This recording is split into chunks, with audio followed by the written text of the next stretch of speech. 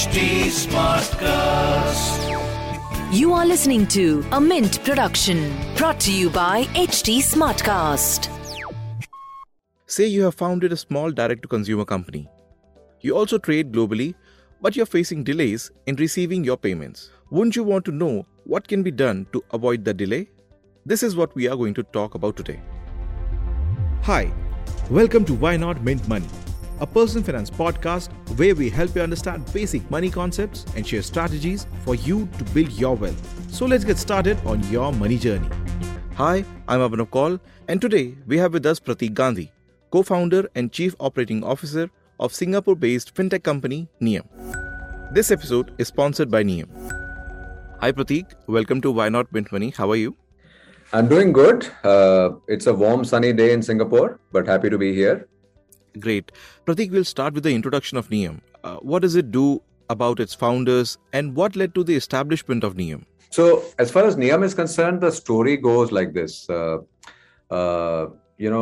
It's actually a little unique as well, because it turns out that Prajeet, who's the original founder of the company, he went to Phuket in Thailand, and he was with a few friends, and he had to make a payment for the hotel, and he couldn't do it because the hotel refused to accept a credit card. And they were refusing, and they only wanted like a cash or, some such like a bank check or something. And he didn't have either. So, and doing a bank transfer from India, that's where he was staying at that time, was very difficult. So he had a friend who was, luckily from Thailand, and he had some local funds and he made the payment. And, Prajeet made a very simple deal with him that Prajeet would make the payment to his bank account in India. So that was how he made that first payment. But that sort of gave him the idea that, couldn't this be a business opportunity on how cross-border payments can be, made a lot simpler. And so that's what started the process of creating Nium. Now, cut forward to where we are today, it's a company that is actually more B2B, business to business, rather than the P2P or the person to person that it started with. Very global company. So we are in over 30, we've got 30 different international licenses. We send money to over 190 countries, of which half of them are real time. Billions of dollars are, run through us. In fact, we are helping some of the largest banks to the smallest SMEs to help with their international payments.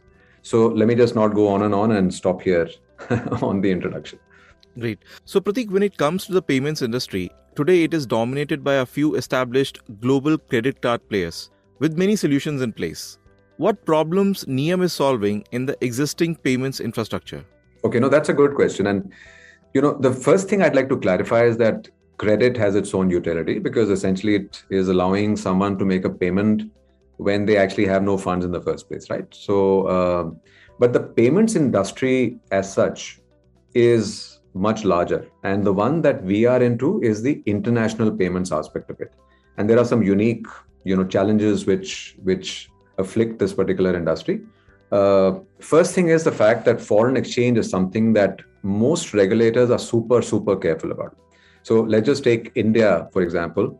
It's easier to pay a large amount locally than to send that same amount of money outside of the country, because the amount of regulations and the paperwork one has to do is a lot higher when it comes to an international payment compared to when you have to do a local payment. And from a regulator standpoint, it absolutely makes good sense, because the country has to have a certain amount of FX reserves at any point in time to make international payments. But the fact remains that it's a very tough job for someone to locally make a payment outside of the country than to make a local one. So, especially if you are an SME or an e-commerce company, etc., it becomes a lot tougher.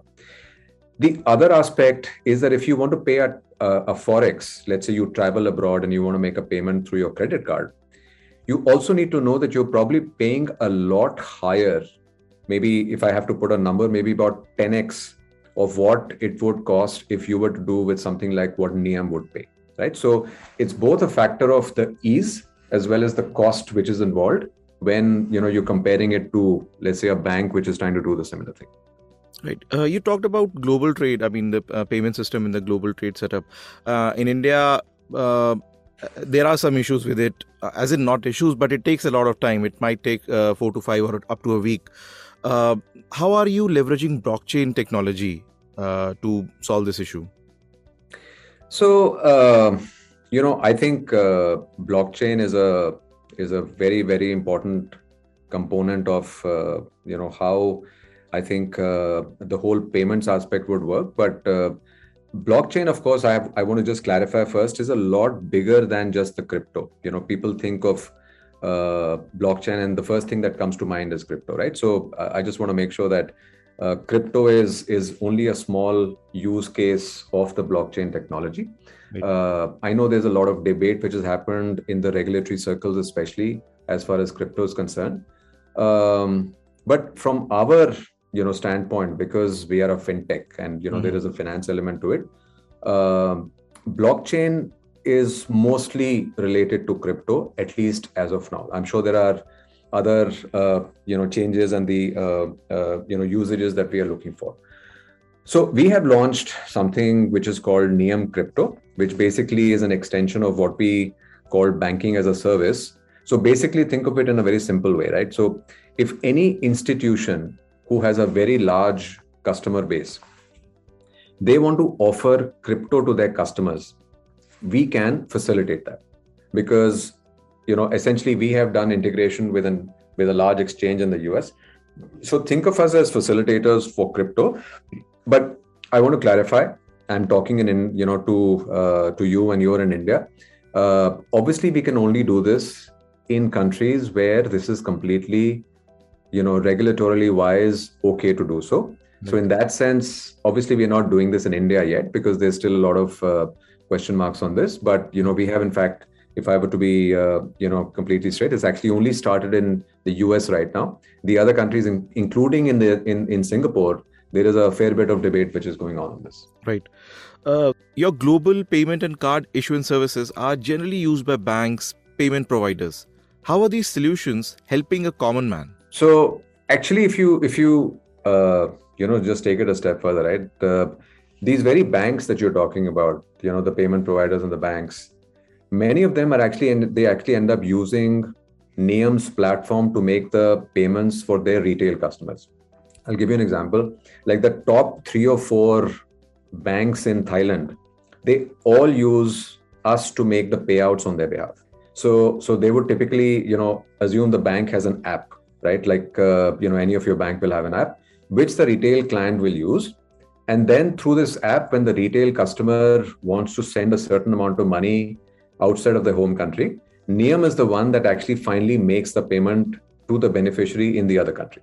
So we, of course, do serve, companies and for B2B payments, for supplier payments and all the rest. But there are many other use cases where the underlying customer is actually an ordinary person.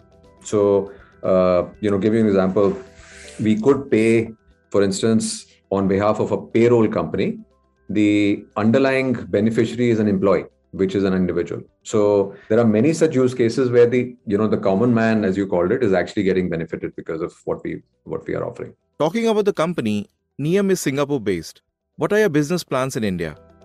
Right. So we actually had a pretty good business for people who want to send money outside of India for maybe student fee purposes or travel purposes, etc.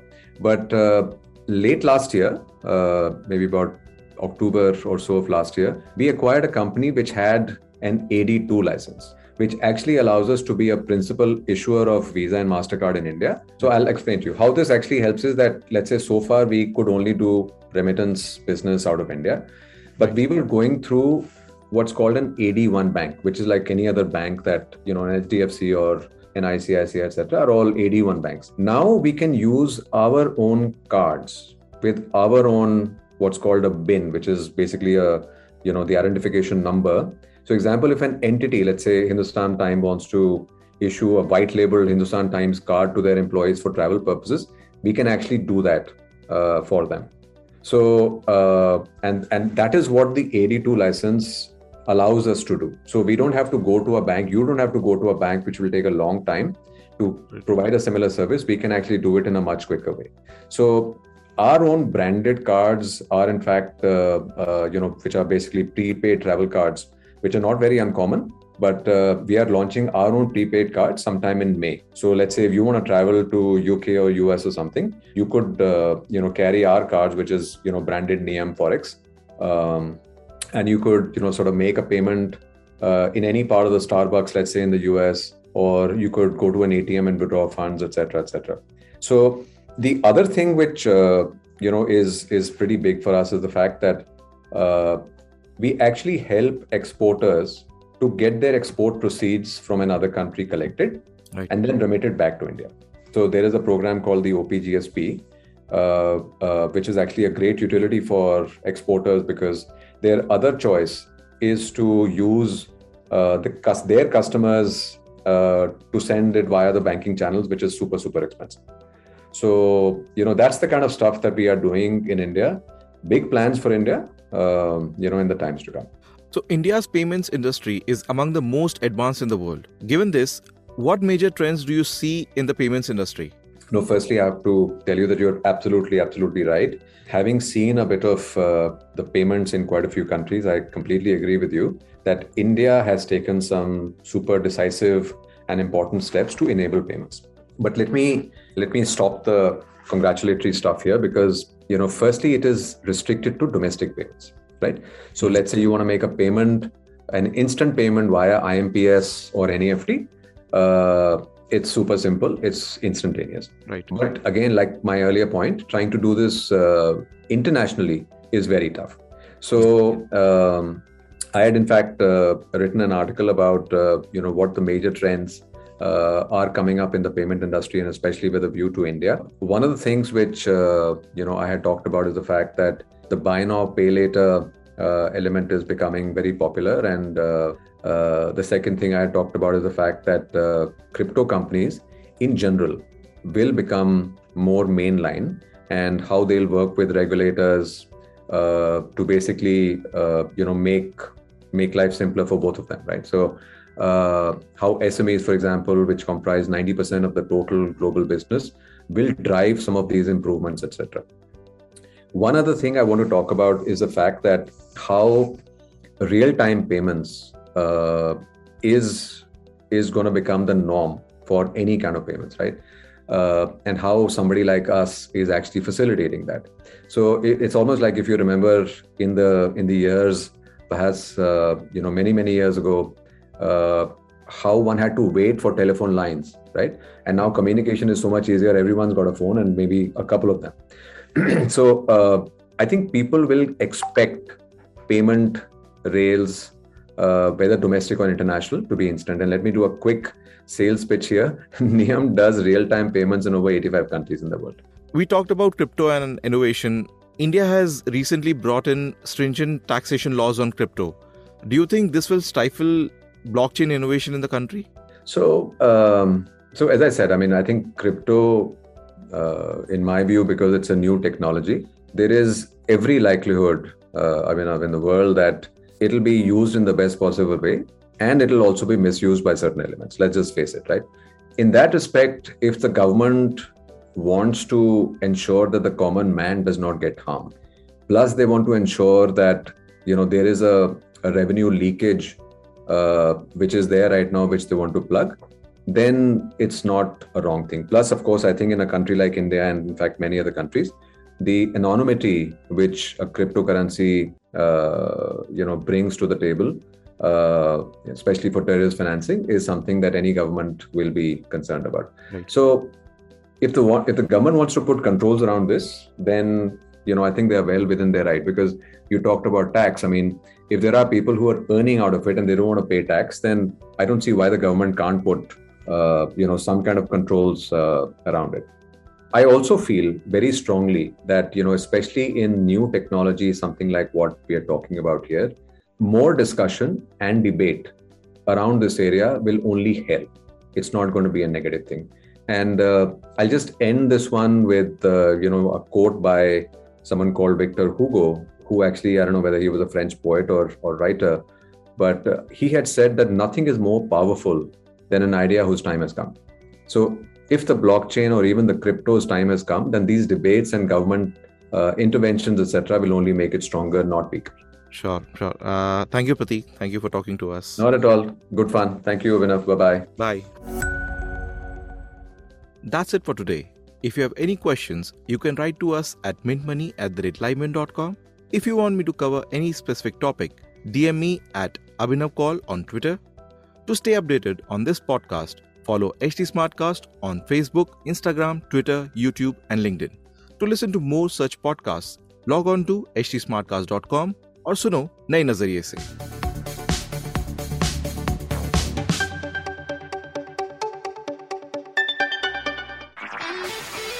This was a Mint production brought to you by HT Smartcast. HT Smartcast.